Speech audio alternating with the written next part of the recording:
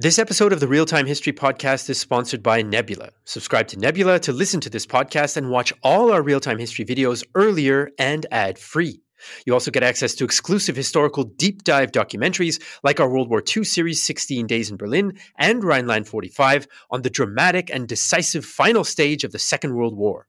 Sign up for Nebula at nebula.tv/realtimehistorypodcast for just $30 for an entire year and support this show.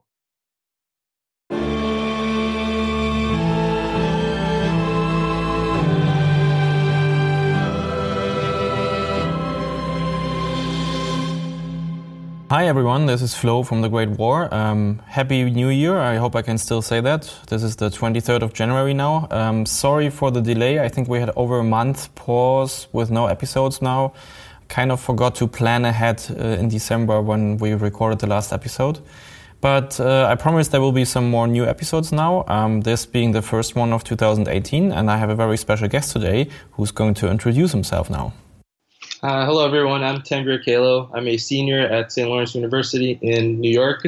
I'm a history minor and a government major, and also a McNair scholar at St. Lawrence.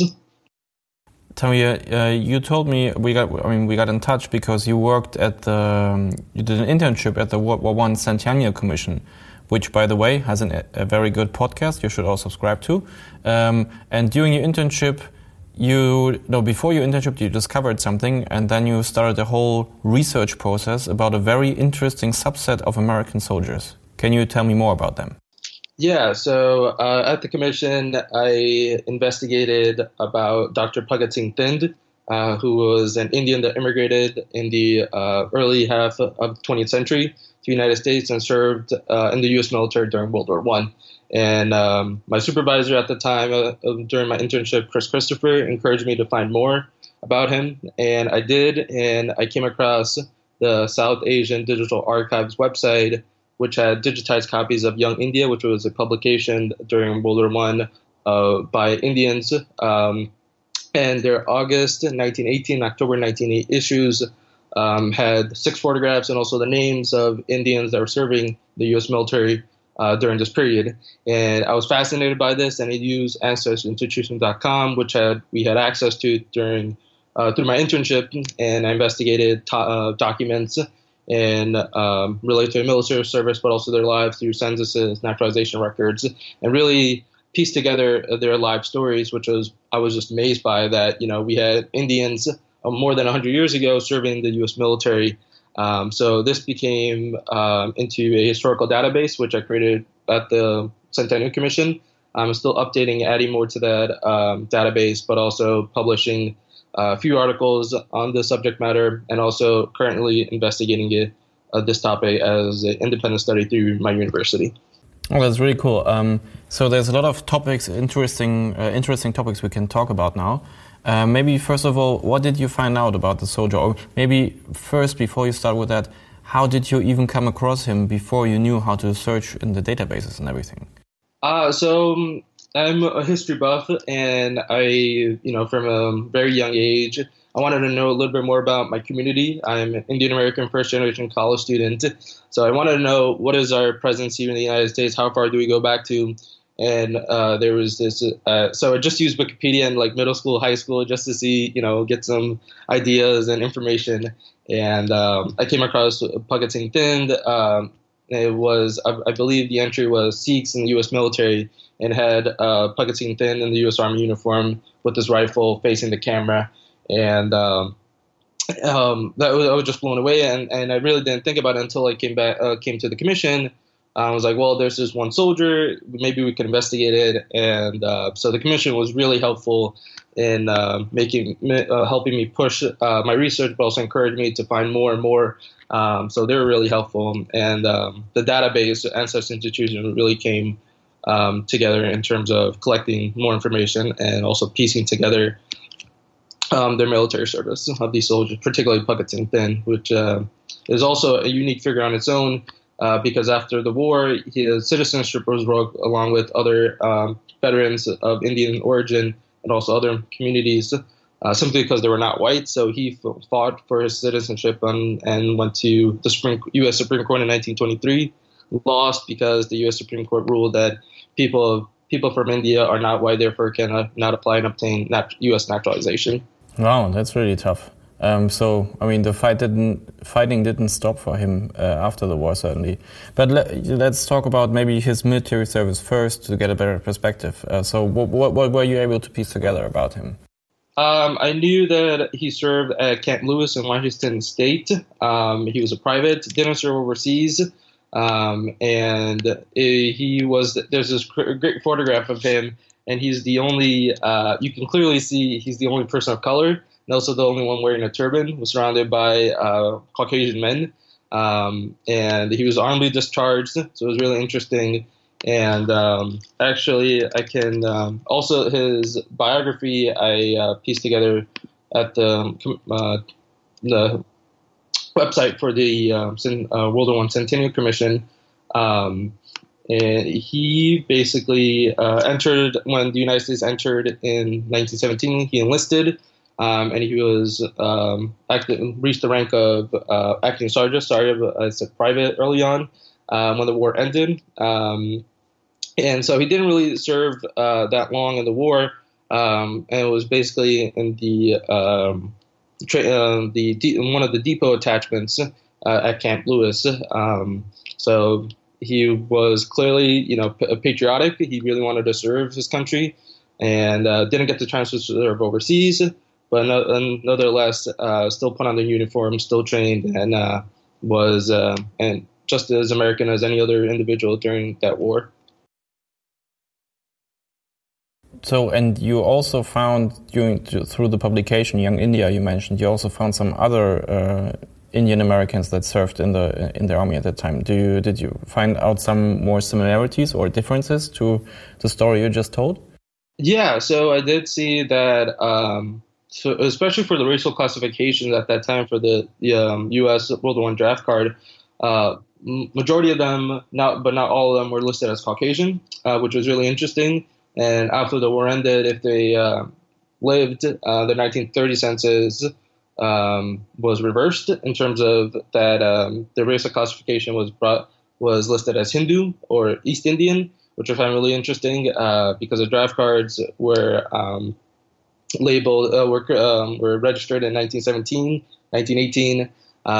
But like I said, with the U.S. government revoking the citizenship, they clearly changed the policy, saying, okay, yes, these people are clearly not white, so we need to change their classifications. So things like that. And a lot of them served on the West Coast and Camp Lewis and other bases, and also in the South, and also as well as Camp Upton in Long Island, New York, which was really interesting. So these three locations were very major for Indian immigration 100 years ago and developing economic and also social ties there. Do you know what they, you said there was this publication which is called Young India, which kind of rings a bell for me. I think we used that name when we did our special episode about India. So in relation to, independence movement and that kind of like self-determination movement in India, do you know if for what reasons they immigrated to the U.S.? Did this self-determination movement have anything to do with it? Yeah, so a lot of them came for economic reasons. Bhagat Singh Thind and some of the soldiers as well came for higher education. Bhagat Singh Thind wanted to become a scholar of religion, and he went to the University of California, Berkeley. So it was mostly, for the most part, economics and education. And a lot of them were really were still connected to their families and their communities back in India, and they really wanted to continue the independence struggle, and they wanted to do so at home because of their connections and the opportunities they could have here, and really try to promote the independence movement and the independence struggle in the United States, possibly getting support from the American public or the American government. There was this Indian Revolutionary Party called the Ghadar Party, which is based out in California and the West Coast, that was really active in the independence struggle. And they also, Suruchi Mohan which was a person that I worked with on this project. She focused on the Hindu-German conspiracy out on the West Coast, which was really fascinating. I had no idea about that. The Ghadar Party and the other Indian revolution is getting support from the Imperial Germany to disrupt British war efforts, and also, the extension of that, possibly getting Indian independence. So it was really interesting. And then being caught by U.S. authorities with the help of British intelligence was just fascinating. So this piece, in Young India, was a call to the American public, but also the Indian American community to pay attention to the what's going on in India, and also promoting that independence struggle, and showing that we're also Americans by highlighting the service of these soldiers, the Indian American soldiers that were fighting the U.S. military at that time. So it was a lot of moving parts, a lot of multifaceted process and components for the Indian, at least for the Indian American experience during the First World War. Yeah, the Hindu-German conspiracy sounds a bit like the light version of the Zimmermann telegram and everything. I know that the Germans had, as early as 1914, they had always had these grand ideas that they, just with a little bit of nudging and some very limited military resources, we can get all the peoples across the globe to rise up against the British overlords. Starting with the jihad in the Ottoman Empire, and they also tried to do the same thing in Persia. And there was an expedition to Afghanistan, and so on and so on. Right, and also supporting the Irish Republican Army, Indian revolutions in the United States. So they had their hands on everything as much as they could. Yeah, you can see a pattern here. That's very interesting, definitely. So you found all these kind of moving parts and everything, and I think a lot of our listeners here, and we also get these requests a lot in the YouTube comments, is how do I even start researching something like that? You had a name, and like where do I start? Like if I have a relative or even just a photo or a name. Right. So you can use Ancestry Institution, but that's a subscription, so you have to pay for it. But even if you have like close by like a National Archives or any kind of museum or historical society, they're more than willing to help you out based on where you are. So that's what I was lucky enough to be at the commission and get access to the AncestryInstitution.com. But I also got connected to the Library of Congress and National Archives to obtain more information and more access to these files. So I definitely think it would just be a matter of just looking at your local library, even, going to see what kind of sources that are available for you to use to investigate. And you would be surprised on where those, that simple tasks of just going to a library or just contacting someone through email at the archives could lead you. And it's just phenomenal that, there's a wealth of information out there, and most of it is digitized. We're living in an age where, technology is continuing to expand and be resourceful to us in a number of ways.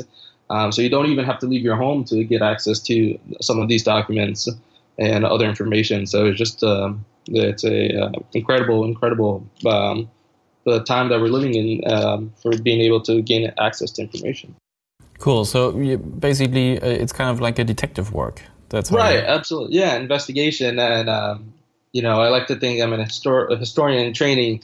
Finding clues, piecing together information, things like that is just it's fascinating. It's thrilling. It's a totally unique experience than in a science discipline or mathematics and things like that, or humanity or any other humanity subject. It's a great, it's totally unique experience.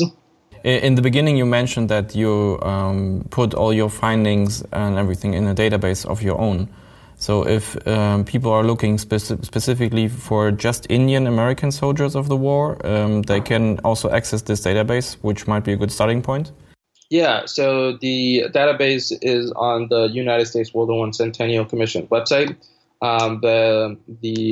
It's called Indians Who Served. So if you go to World War I numericalcentennial.org/Indians Who Served, you'll find the database, and it's under a section called Vande Mataram in the U.S. It, like I mentioned earlier, it also talks about the Indian-German Hindu conspiracy, and also it's below it is my work, with the World War I Centennial Commission. So we're still adding and updating that database. And right now I have found close to 50 soldiers of all creeds, Hindu, Muslim, Sikhs, even Christians or Indians that converted to Christianity.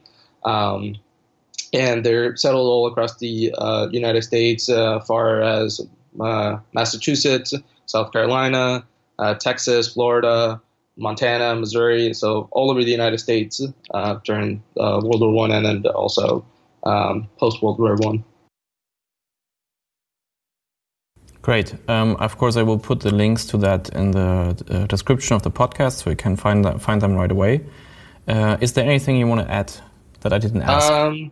I definitely think this is a very unknown history of the Indian American community in the United States, and also and then the question becomes, so what, right? And the so what, and the question to that is, one, Indian immigration, it challenges the general assumption that Indian immigration started after 1965, and also shows that, you know, the Indian American community that has also contributed to the development of America as a nation, but also as in the military. So they're just as American as anybody else. So I'd also encourage, if there's any people in the United States that are Indian and that had probably, you know, have a history in the United States that might know any relative they have that served during the World War I, I'm more than willing to hear about it. I can be reached at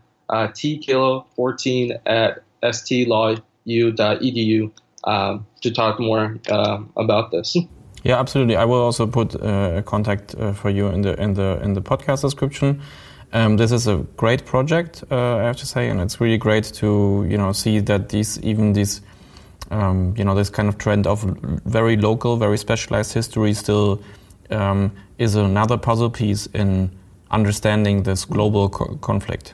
And I like, for me, for example, when you contacted me, I also had no idea about this topic, and I was very curious right away to learn more about it. Did you, by the way, ever meet or hear from any relatives of these soldiers? Or did you? Yeah. So I did hear from one particular person named Rahul Gujral. He's based out of Texas, and I found his great uncle on his mom's side, Colonel Pashupati Joseph Sarma. He's buried in the Arlington Cemetery, and he found my work, and he was just blown away by it. And then he provided more information about his great uncle, and then also a photograph. So he was just amazed that, you know, I found him, and then, you know, investigated more. He's like, I never saw his draft card or his death certificate and other documents. So he's like, thank you for, you know, doing this work and continue doing it, because we really need to show to the world and also to the American community that, you know, we're part of the American story, and that, you know, we also had our struggles as like any other community in the United States, and we continue to fight. You know, that's great, and I wish you all the best for the future and for the project. I hope some people that listen here will, you know, maybe even help you or be encouraged to dig up stories, to dig up information about their own community, about even just their relative. I'm currently also researching my family in World War II, World War I. You know, talk to the people in your family, as long as, you know, especially some of your grandparents or so are still around. You will be amazed what they will be able to tell you when you ask. Don't assume they told you everything without asking. That's like my personal advice. So thanks a lot, Tanveer. As I said, all the necessary information is in the description. Again, definitely check out the website for the World War I Centennial Commission, and also check out their podcast. They have been a great support for us personally at the Great War, and for everything related to the Centennial over in the US, they're basically the go-to source you should check out. So thanks a lot again. Thank you. Thank you for having me. And best of luck for 2018. Yeah, thank you so much.